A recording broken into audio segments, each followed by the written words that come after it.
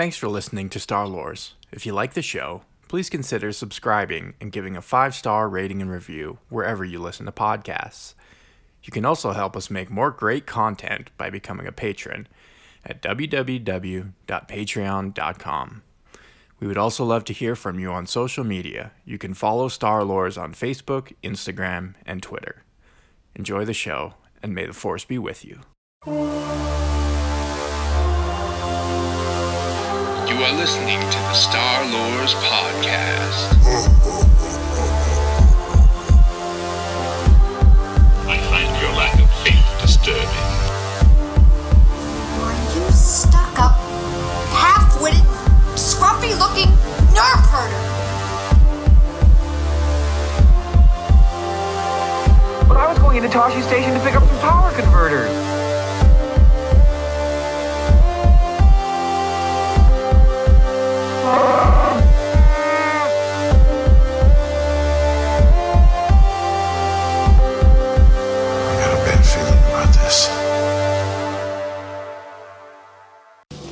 Han Solo. I'm captain of the Millennium Falcon. Chewie here tells me you're looking for passage to the Alderaan system.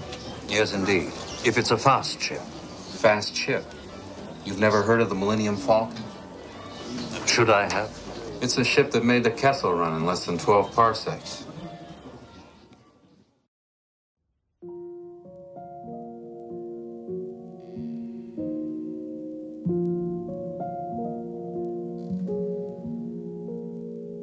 Pilot, rogue, smuggler, rebel, and father. As a hero, Han Solo is a fan favorite character of the Star Wars universe. Regardless of what you might thought of Disney's Han Solo movie, we'll be talking about a different Han, a legendary Han. This is a story of Han Solo before Disney. Han Solo was a male human born on the planet Corellia 29 years before the Battle of Yavin 4. He was orphaned at an early age and later adopted by the abusive pirate Garrus Shrike. Garrus trained orphans in scams and thievery and funneled their earnings into his own pockets. He was found by the violent and temperamental pirate in a spaceport, stationed aboard Garrus's ship, Trader's Luck, in orbit over Corellia. Han ran missions earned his keep by begging and pickpocketing. While under Garrus' care, Han met and befriended an old female Wookiee named Dawalana Mapai, or Dulana for short. Dulana served as a cook aboard the Trader's Luck and became a surrogate mother to Han. This was how Solo learned to understand the Wookiee language of Sheerwook. Dulana further fostered Han's education by teaching him mathematics, physics, and history, and encouraging his extracurricular reading. The only education Shrike provided his adopted children was basic elementary curriculum from the ship's computer. During one of Shrike's many cons, Han received some schooling while working undercover. During one such mission, young Han met the Corellian senator Garm Bel Ibis. This encounter left an impression on the senator, who recalled meeting the young Han years later. When Han was 9, during the Clone Wars, he met and befriended Bay, a human-Nagai hybrid. Bay was as tall as a Wookiee at 17 years old, and used his size to intimidate others. He adopted Han as a little brother and often looked out for him. When they first met, Bay saved Han from being ganged up on by street youths on Corellia. Bay taught Han how to fight, and the young Solo looked up to his adoptive older brother. Solo executed his escape from Shrike as a teenager, and was driven to discover who his parents were and learn about his family history. Until this point, Han had not even known his surname, as Garrus Shrike kept everything he knew about Han a secret to better manipulate the boy. When he joined the Corellian security force, Han lost contact with Bay. Severe injuries forced him into early retirement. Thereafter, he became listless and began to wander the galaxy. As he grew older, he learned new skills and was a part of numerous scams to participate in the dangerous and underground swoop racing circuit. Eventually, Han discovered he was a descendant from the famous family line on Corellia, the Solos. Notable Solos included the Corellian king Baratheon Solo, who introduced democracy to Corellia during the golden age of the Old Republic. Han's living relatives included his aunt Tion Sal Solo, who became a recluse and suffered from bouts of uncontrollable weeping. Tion's son, Han's cousin Thraken Sal Solo, was a violent bully who exhibited traits of conduct disorder. Thraken physically and verbally abused the younger, smaller Han. Eventually, he could not tolerate the abuse and struck back at Thraken, forcing him to reveal everything he knew about the Solo family history. Thraken gained the upper hand and turned Han back over to Garrus Shrike. This would not be the last time the cousins met. I sentence you to death, Solo. May you rot in all the hells there ever were. Garrus Shrike. Han was forced to run many dangerous missions throughout the galaxy for Shrike. He was present during the Battle of Kashyyyk during the Clone Wars. During an undercover mission, Han infiltrated a notorious pirate group led by the brigands Lemo and Sanda. Solo engaged in professional swoop racing, and during a race caused future bounty hunter Dengar to crash. The accident permanently maimed, disfigured, and disabled the upstart swoop pilot. Han Solo was arrested for cheating in a card game and sentenced to fight as a gladiator on a penal colony on Jubilar, Regional Sector No. 4's all-human free-for-all. Solo battled 3 larger human gladiators and won in unarmed combat, though not without having several bones broken. Han noted a Mandalorian armor-clad bounty hunter in the audience. This was the first time Han saw the notorious bounty hunter, who would haunt him for years to come. In 10 BBY, Solo had decided again to flee the trader's luck in order to strike out on his own. He stowed away aboard an automated freighter, the Elysian Dream, and traveled to the planet Elysia in response to an advertisement for work for the priests that lived there. As he said his goodbyes to Dulana, Shrike sent armed thugs to stop Han from leaving. Dulana sacrificed herself to permit Han the opportunity to escape, successfully stowing away aboard the Elysian Dream.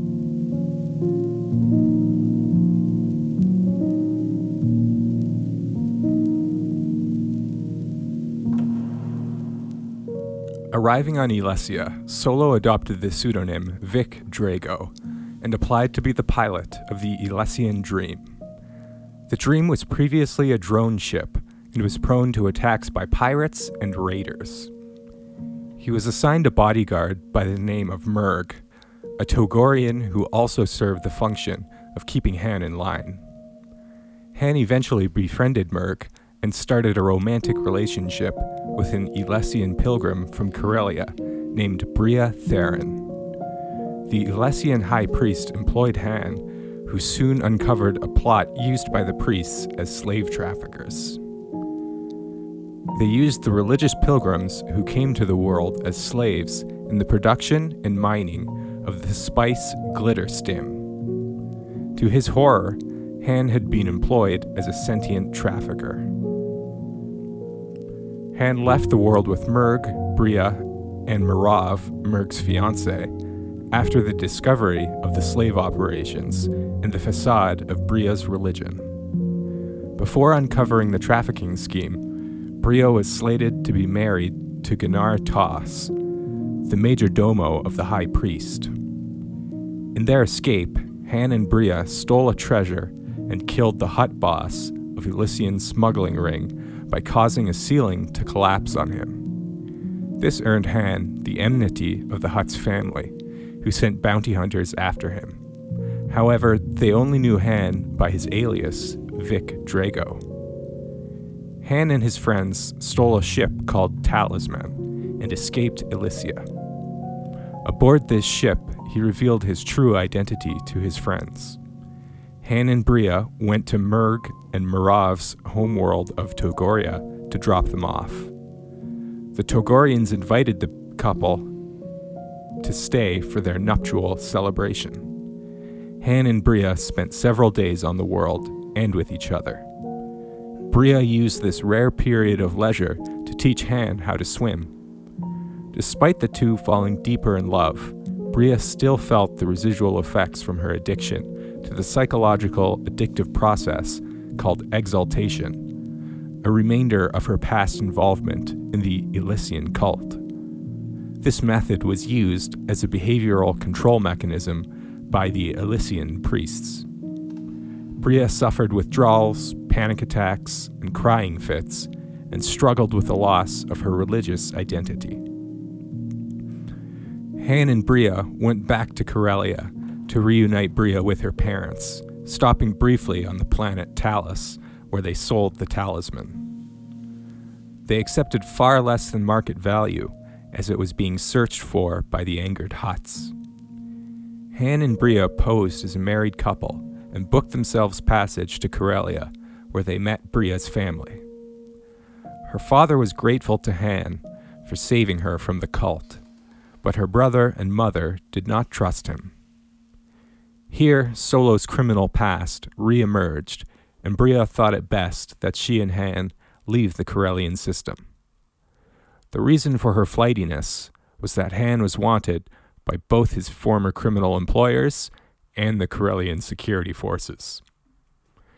Under these circumstances, she did not trust her family to keep Han safe. Before leaving Corellia, Han sold the treasures they had stolen from the high priest on Elysia. Using Bria's father's influence and wealth, Han was able to adopt a new identity and enroll in the Imperial Academy on Coruscant. Under the new pseudonym Genos Idanian, Han and Bria arrived on Coruscant to enlist in the Imperial Navy.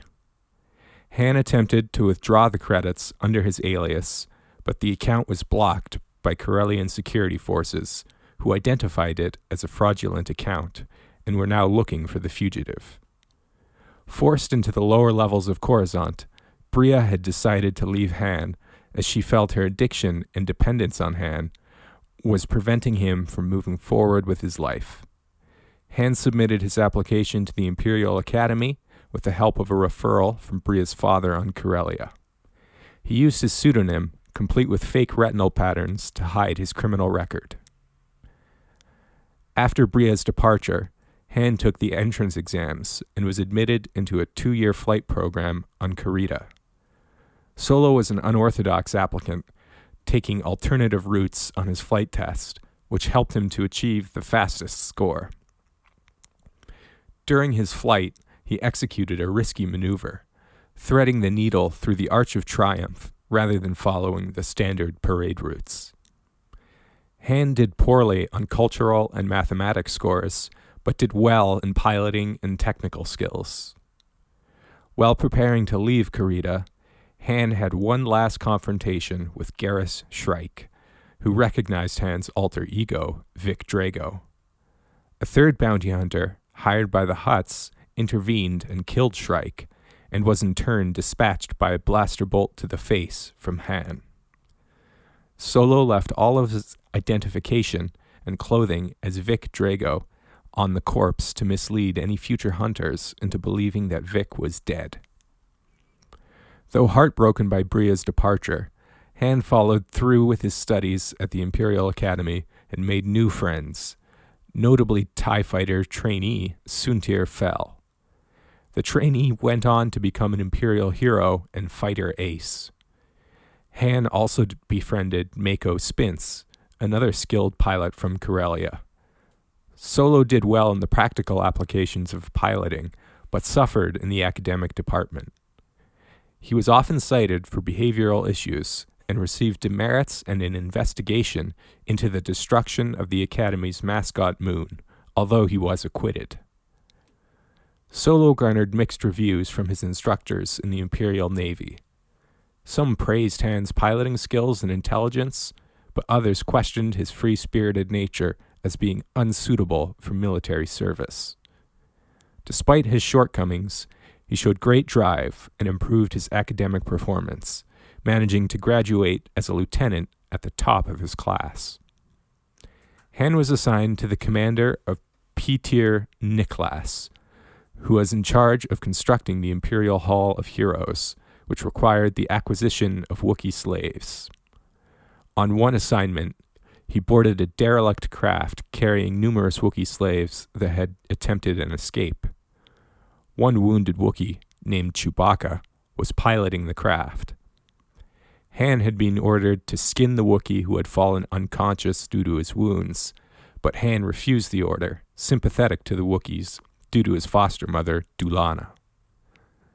As punishment, Han and Chewbacca were forced into the continued construction of the Hall of Heroes. Chewbacca, enraged at his own captivity, cruel beatings, and ceaseless slave labor, attacked Commander Niklas. The commander pulled a blaster on the Wookiee and beat him close to death. At this, Han intervened again and shot his commanding officer with a stun blast and helped Chewbacca escape, earning Han the Wookiee's life debt.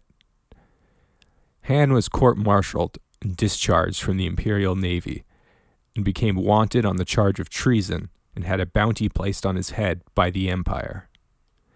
Han and his new sidekick Chewbacca turned to a life of smuggling in order to make credits.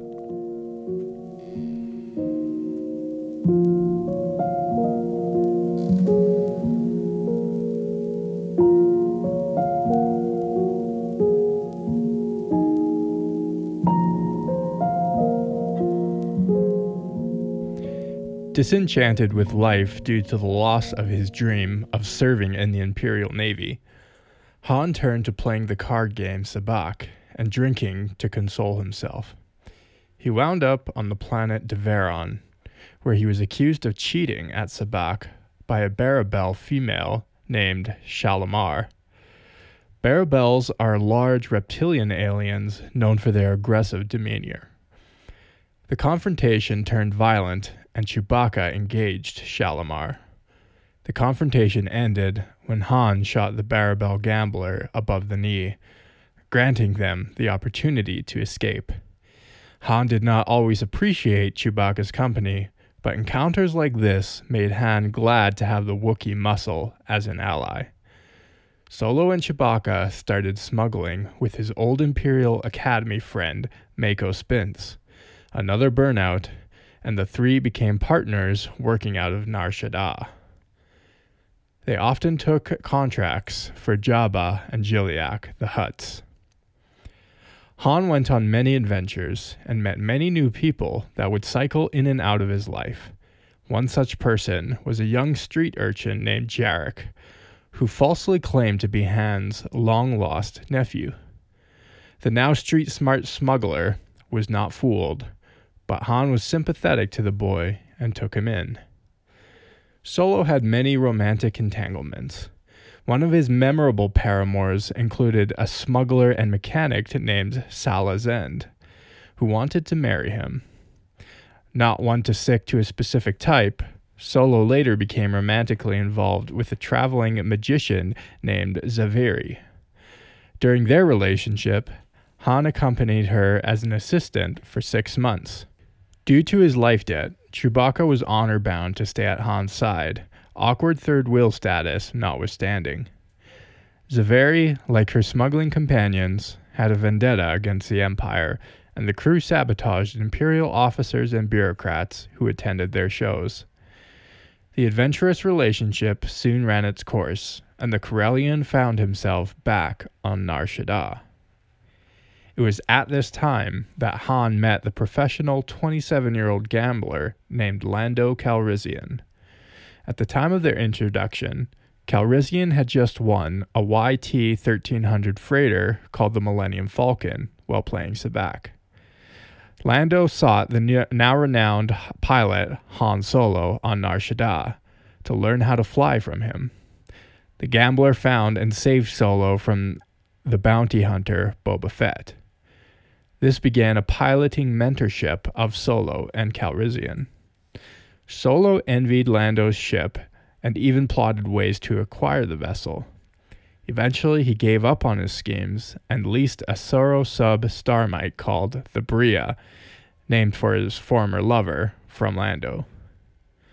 Solo found himself in an integral role at the Battle of Nar Shaddaa, when Imperial forces sought to crack down on the Hutt operations. Teaming up with Mako Spince, the two led an insurrection of smugglers and pirates that resulted in a costly space battle that ultimately repelled the Imperial invaders. Han lost his ship, the Bria, shortly after the battle when Imperial fighters shot her down. After the battle, Solo and Chewbacca were forced to work again with Mako Spince. However, their partnership would sour after he was crippled on a smuggling tryst and was forced into early retirement. After his failure at smuggling, Han went to Cloud City in a desperate gambling ploy in order to make some fast credits. He won in a high-stakes Sabacc tournament and beat Lando Calrissian, winning a large sum of credits, as well as the Millennium Falcon. With his new ship, Han and Chewbacca would go on to take work across the galaxy, distancing himself further from his former girlfriend Sala, who was insistent on marrying the young rogue. His adventures led him to reunite with former Imperial Academy classmate Jahan Cross, who now served as an Imperial agent and had diplomatic immunity for his assistance. For this service to the Empire, Jahan also earned a hefty sum of credits. Han found himself smuggling weapons to insurgents, getting into debt, and paying to repair and upgrade the Millennium Falcon, at times working alongside corporate sector authority, and at others running afoul of them. At one point, Solo executed a prison escape. His crew grew with the addition of 2 droids, Bollux and Bluemax. Han left to the corporate sector shortly after accidentally founding a new religion, the cult of Varn, on the planet Kamar. Han and Chewbacca became unintended abolitionists when they were contracted to transport sentient cargo, but did not do what their employers had in mind with the goods. This earned yet another price on their heads. By this time, the Falcon's crew was wanted by both parties and pirate slavers alike looking to collect or get revenge. Solo was forced to flee, the corporate sector having only a handful of allies left. Han and Chewbacca continued their adventures, which included running scams and joining an archaeological expedition looking for a treasure ship in the Tion hegemony in the Alula sector. For a time, the two continued to invade Imperial authorities. At one point, their luck ran out and the two were captured. They had made an escape, however, and Solo, Chewie, and the Falcon found themselves in the Outer Rim. Han and Chewbacca became mired in the underworld and ran operations against the Empire on behalf of gangsters that held Han in debt. One of these gangsters was Solima, a crime lord who owned a casino world called Hollow Moon. He encountered an old friend named Bilal Batros. Bilal was raised on trader's luck by Shrike and was also an orphan. A familiar pattern emerged by this time. Han and crew found themselves at odds with both the crime lord that had hired him and the Imperial authority acting in the Theron sector. Luckily, the Falcon afforded them a quick getaway. Bilal wanted to become a permanent crew member of the Falcon, but was more trouble than he was worth. He was the cause of Han's being exiled from another galactic sector with all guns aimed at his back. Solo continued to work for Jabba the Hutt and had regular interactions with the rebellion, though he would keep his distance from the cause, caring little for politics and eschewing the risks open association would entail. He eventually swore off working for the Alliance after a number of close encounters with the Empire.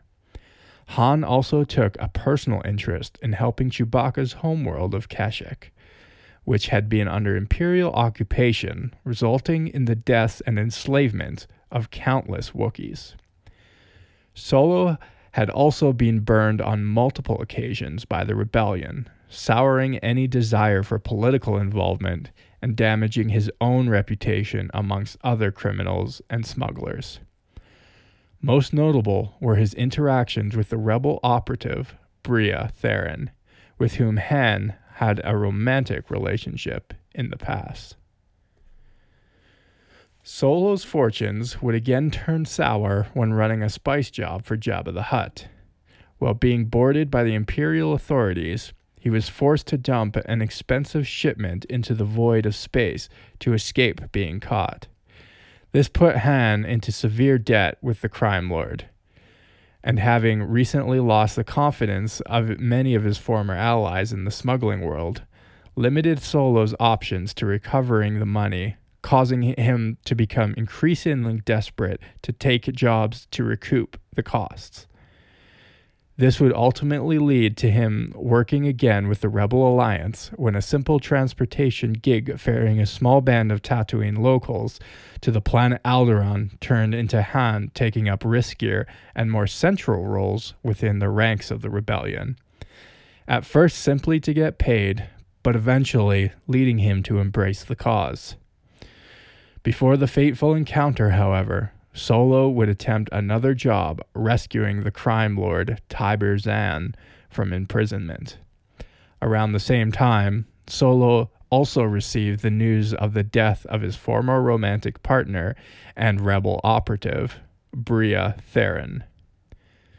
After being recruited to rescue Princess Leia Organa of the Rebel Alliance and return her to the Rebel space, Solo initially sought to collect his reward money and abandon the cause. However, he was persuaded by his co-pilot Chewbacca to return to help the rebels as they faced down the newest Imperial galactic superweapon, the Death Star. Solo was instrumental in the destruction of the battle station, distracting the Sith Lord and Imperial Forcer, Darth Vader, long enough to allow Luke Skywalker to destroy the superweapon.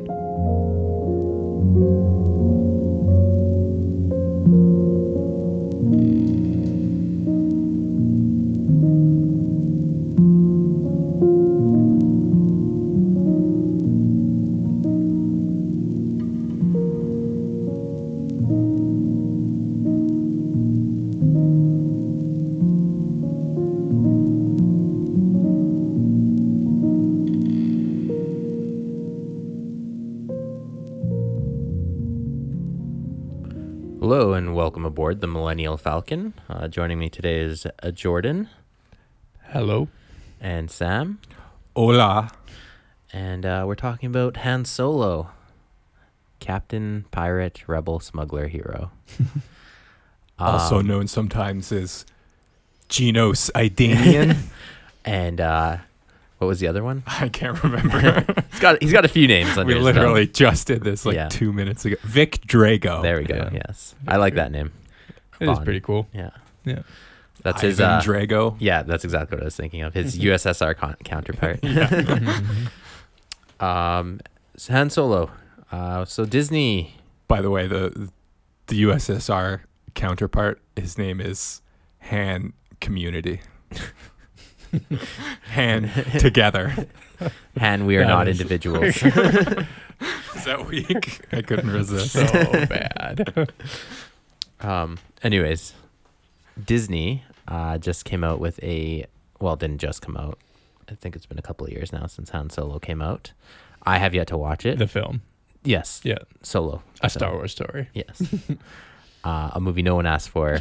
And but we all got it anyway. We got it anyways, forced down your throat. It's interesting to note how much Disney's new canon, and it was pretty evident in the Solo episode here, is lifting from the Legends. Particularly with Solo, we just talked about everything from like the Cloud Raiders incident. They even take the names and stuff of the characters, and they parallel it in the Solo movie. And it's interesting how much of that they're still retaining and just putting their own spin on. I have my own opinions on that. We probably won't delve into here. It does make you wonder at the wisdom of saying, we're doing our new Disney canon. We're rebooting the series, except for you're not really though. Yeah, you're just picking and choosing. You're just stealing a bunch of stuff from from the Legends. You know what though? Disney has just gotta, I don't know, just do a stupid time heist movie and then make Legends canon again. That would be great. and make it all kosher, Yeah. I'm telling you, do Heir to the Empire with deep-faked original cast. That would be amazing. I'd totally watch it. Yeah. But also everything from like Han's Imperial career, that's definitely reflected in both. Former Imperial, Smuggler, and then even Rebel after that. And, sort of orphan fun and games on Corellia in his early life. Was it still Corellia in Again, Disney? I haven't watched the movie. Oh, I don't. so That's right. I I'm watched looking at it, but I it was can't so remember. forgettable. So forgettable. Yeah, that's the thing about talking about that movie is I don't really have anything bad to say about it, but you don't have anything I don't good have either. anything to say about it really.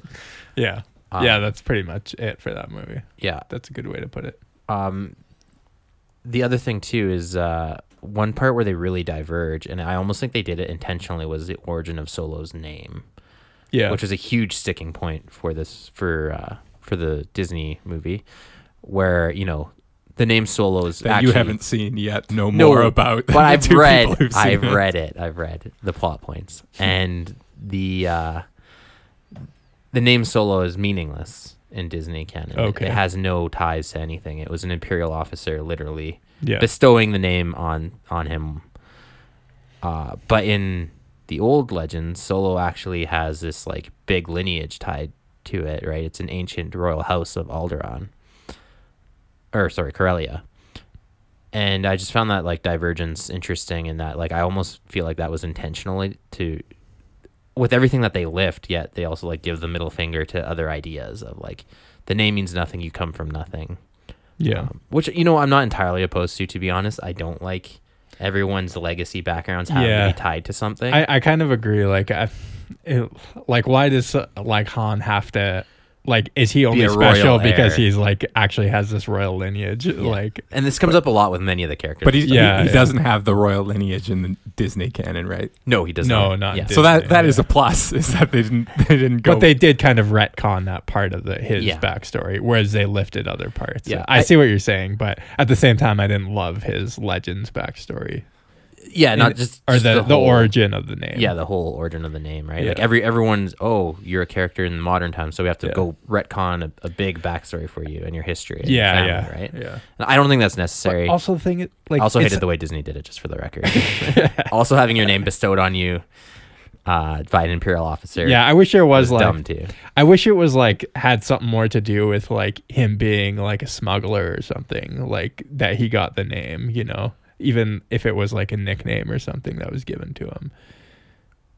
Yeah, and there's that whole nominative determinism thing that runs through Star Wars, where characters very much do what their name is. Yeah. It's like, your name is Baker because your family comes from Bakers back in the day. Right. And like maybe that could have been the origin of Solo's name. A line of smugglers. A line of smugglers. No, but like that's my kind of my issue is like Han Solo isn't. Yeah, he's not like a royal high class person. Like that's just not. His character. I will argue that, and with all the whole like mythical source material that Lucas draws from, the trope of a, it fits thematically. Yeah, there's this trope, and I can't remember where it comes from or the exact wording of it, but where you have this like street urchin that has this like royal heritage. Yeah. like the Prince and the Pauper kind of idea. Right, exactly. And you see it repeated, and I can't remember what era it was popular in or what stories he was actually drawing from for this in particular. But isn't that kind of Luke already? So it's something that repeats multiple times. Yeah, I guess so. So again, it's overused, but I mean, if everyone had, everyone has big family names behind them, right? But to be fair, like I said, that's probably where Lucas was drawing on, right? Or even if Lucas had that big of a hand in the extended universe back. I don't know if he had a hand in that. Yeah, that may have just like it just doesn't seem to like add to his character at all. Right? Exactly. But it is what it is. Yeah. Although I do like the family drama he does have with his relatives, with, sure, his aunt and his cousin, who end up like he's a bad Han Solo essentially, right? Yeah. Solo, who was not a noble smuggler. Yeah. Just some other quick little points that were interesting just in his backstory is just the comparisons of his name. It would be a fun this is what the next Disney Star Wars tale movie should be, is a prequel to Solo, a Star Wars story where they go back to Corellia and it's like Pretty Woman for Han Solo, where he's like trying to fit in with his aristocratic family. Yes. They should just make they should just remake American Graffiti in space with Harrison Ford. There you go. That's the answer to all your problems. I think they did. It was called Star Battles. Was it? I don't know if that was just really a remake, but I digress. What were you saying, Christian?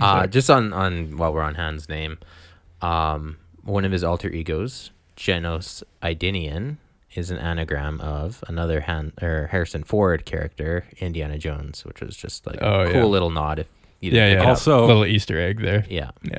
Another sort of George Lucas character. I'm not exactly sure how much creative input Lucas had on the Indiana Jones. He did have, but he did have a fair bit. Yeah. I think there are Spielberg Easter eggs between the two, and they were friends. And they collaborated, and he's credited as an executive producer or something on it. Even one of the hieroglyphics in one of the Indiana Jones movies is actually C-3PO. R2-D2. And to wit, let me find my notes here.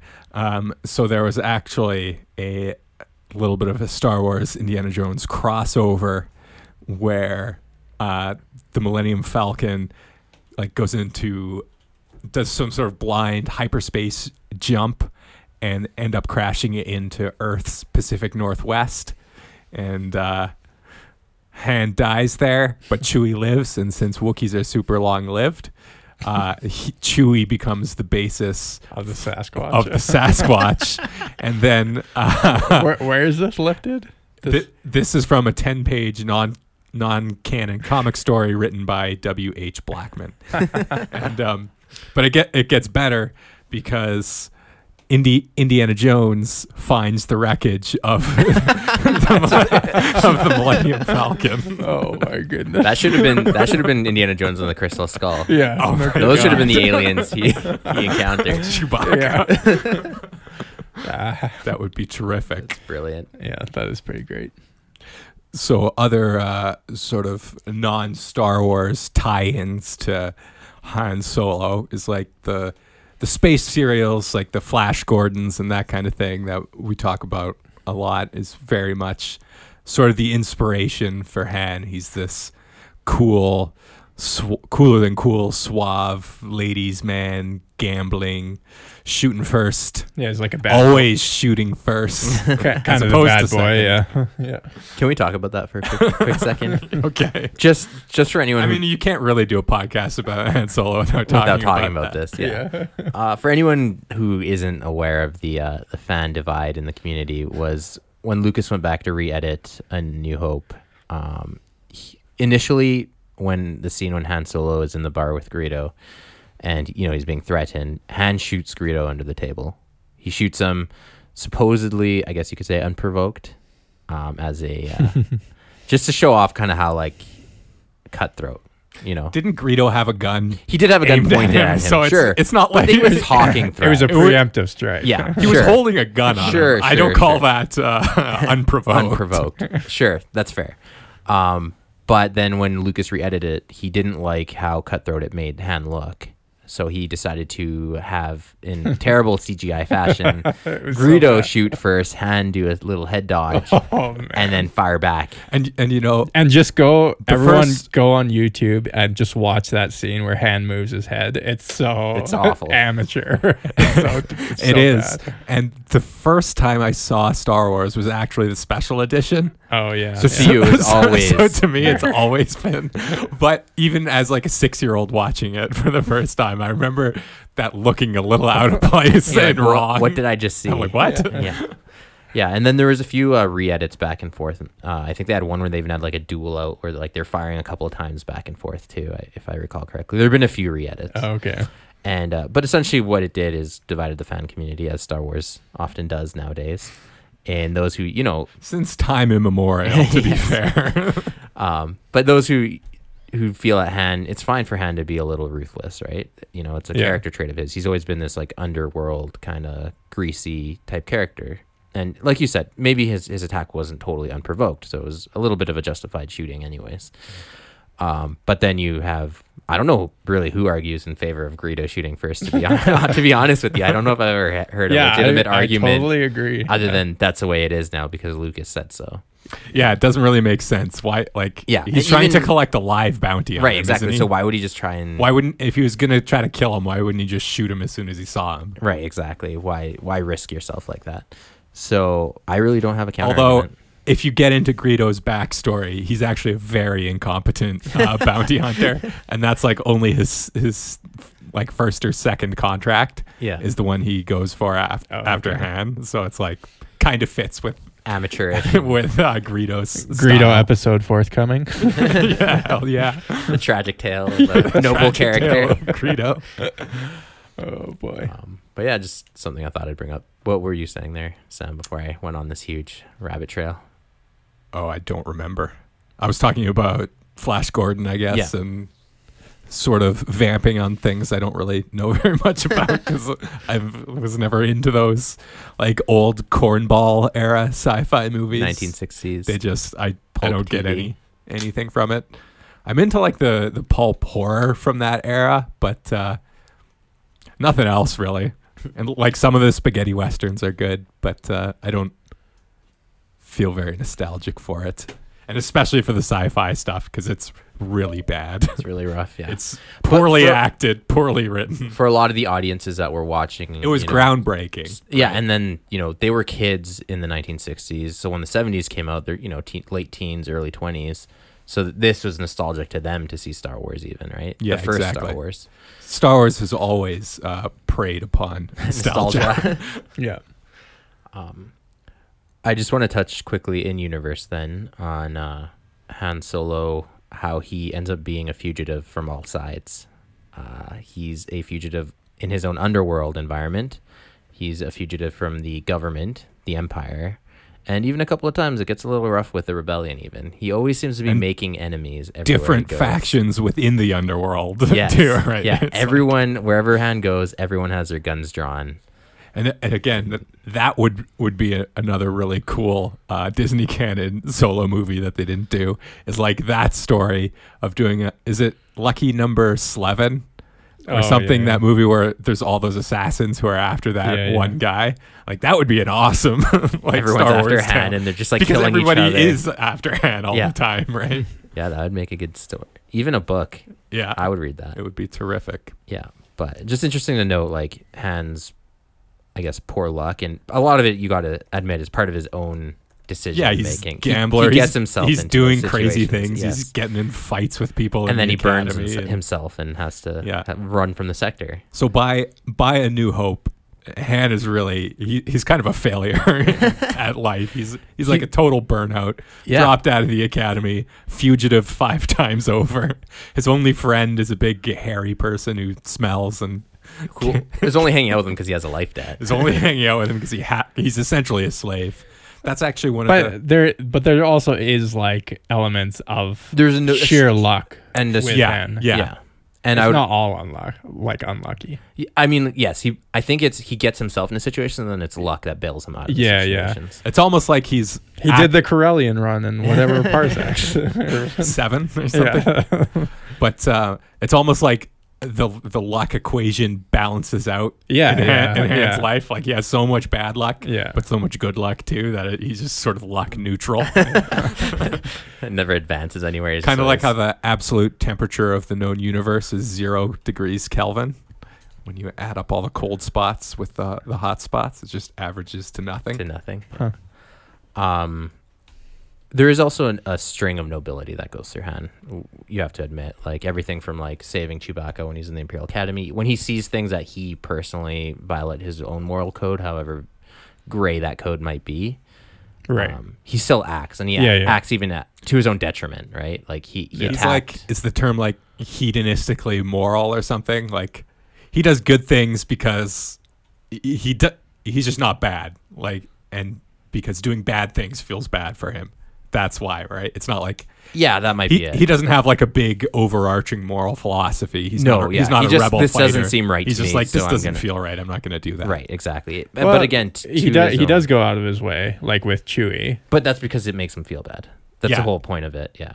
That's why I'm saying it's not that he thinks slavery is necessarily wrong. It's that he sees this one guy getting beat Yeah, and he says, I don't like that. I don't. And like the and way not it only that, feels." but he's being commanded to participate In this that very oppression. terrible Right. thing, right? So it's not like he sets fair out then to liberate all slaves at all times. Yeah, right? and that's the other thing, Like, right? there's He no- doesn't actually become an abolitionist or join the rebellion. Yeah, he just right? doesn't want to take part Which, in. if you were operating under some big overarching moral philosophy, Philosophy. that's kind of what you would do Yeah. after Well, that. but that's his character evolution too, because he goes from this like Yeah. self-interested smuggler who's just doing it for the money, then he kind of feels like that moral pinch that makes him get involved, and then once Although he's even involved- then, I would argue that his involvement with the rebellion is really more tied to Leia than than the anything. cause. He just wanted to get laid. If you do read some of the extra Space gets material, lonely. a big hairy Wookiee is not enough. Does not do it for you. But no, You can't go space gay for another species. He does have that air of becoming part of the cause. He does by the end of it. Genuinely, he starts to care. He cares for himself. He cares to his friends and the people he wants to. And Yeah. we'll get into this certainly more in our second part of the Han biography, but he certainly does a lot more altruistic things after As he gets of older, Return yes. of the Jedi, and he gets involved in the rebels sort of mopping up the mess the Imperials have made of the galaxy. Yeah, because he finally starts to believe in something. Right. And yeah, he may have like selfish motives in the beginning, but he sort of develops like a feeling of compassion or feeling for whatever the cause is, you know. Yeah. Yeah. And certainly when he has kids too, like feels like a very sort of true turning point. kind of character development, is that's when the Han really starts to get soft is when he has the kids, right? Yeah. I can't wait for the next part of this because we're really going to delve into the Disney version of Han versus the. Or we could just not. I'm sick of talking about the Disney canon. We have to. It has to be done because these Let's characters. do a some separate things- podcast some just things are based on necessary. Disney canon. Yeah, but we'll save that for Han later part 2? discussion. Yeah. I'm just going to be passive aggressively quiet the whole episode. Good. Okay. There's also talking about sort of the archetype that Han was. I mean, first there's the obvious space cowboy thing. He's even sort of dressed like a cowboy. Yeah, He's yeah. wearing like those He has a bit of a swagger when the he tight walks. spats. Yeah. He's got The vest, swagger. He's yeah. got boots. He's got a vest. Yeah. And he even has a gun that Yeah. sort of resembles a revolver in a certain way. It has like a holster, like a Yeah. revolver. Yeah. That gun Exactly. is actually based off of a German. It does also look like Yeah, the gun a does. Mauser. It is that a Mauser? Yeah, all the Star Wars guns. We'll do it in a Star Wars technology Oh episode. my god, I'm so excited for those. Okay. We'll save it for that discussion. But So there's the cowboy archetype, but then there's also sort of in the 70s in American film an evolution of the cowboy archetype where it's sort of the stage between cowboys and space, which is truckers. naturally, of course. Naturally. But if you think about it, truckers really are they fill that same economic space as cowboys kind of did. Yeah. Where it's like a lucrative job, but it's dangerous. You're away a lot. You often get involved in criminal enterprises. Truckers. Stopping at seedy truck stops. I mean, truckers are great people, and our culture is sort of run on truckers. Like if we didn't have truckers, we would be in a world of hurt. Until AI is Hopefully, coming. truckers listen to this podcast while they're trucking. I hope so. My dad, who looks a lot like Harrison Ford, is a trucker, so I have much love for the truckers. But they smuggle a lot of drugs, and that's essentially what Han was doing.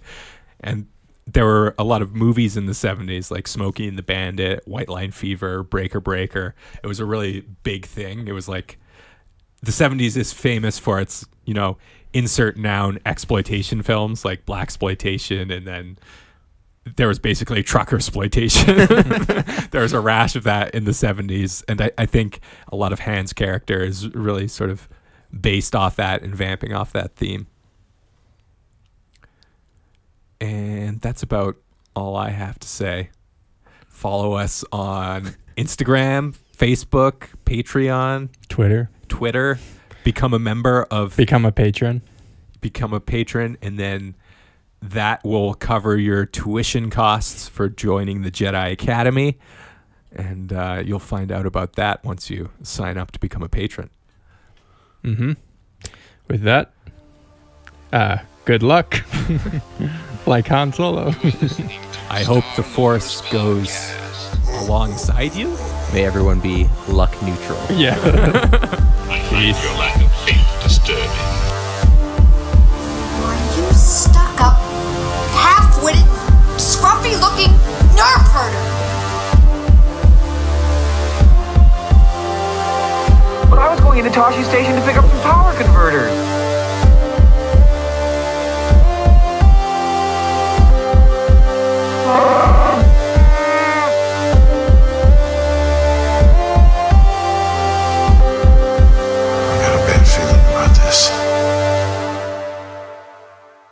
Thanks for listening. Don't forget to give the show a 5-star rating and review, and give us a follow on social media. This episode was produced and edited by me, Jordan Swaim, written and directed by Christian Lutz and Sam Swaim. All original music was scored and recorded by my music project, Farewell to Shadowland. Thanks for flying with us. Jordan here. Just wanted to let everyone know what's happening here at the Star Lords podcast. Star Lords is now on Discord. If you would like to join the Star Lords Cantina Discord server, you can find a link in the description or on any of our social media accounts. Reach out with a DM or email. We'd love to hear from you. You can find us on Facebook, Instagram, or Twitter by searching the Star Lords podcast. Go ahead and give our page a like and send us a message. You can also email at starlordspodcast@gmail.com. Send us your fan art, Star Wars collections, or fan fictions, and you may even get a feature on one of our pages or even the show. Don't be afraid to offer corrections or add to any of the topics that we discuss on the show. We are also on Patreon, so if you want to help us pay the bills, as well as get a few awesome perks like bonus episodes, access to the private Facebook group, or the VIP section of the Discord server, head on over to patreon.com/starlores and sign up for as little as $1 a month. And finally, make sure to subscribe to us on your favorite podcatcher app or YouTube, as well as sending us a 5-star review on iTunes. This really helps us reach a wider audience. Enjoy the rest of the show.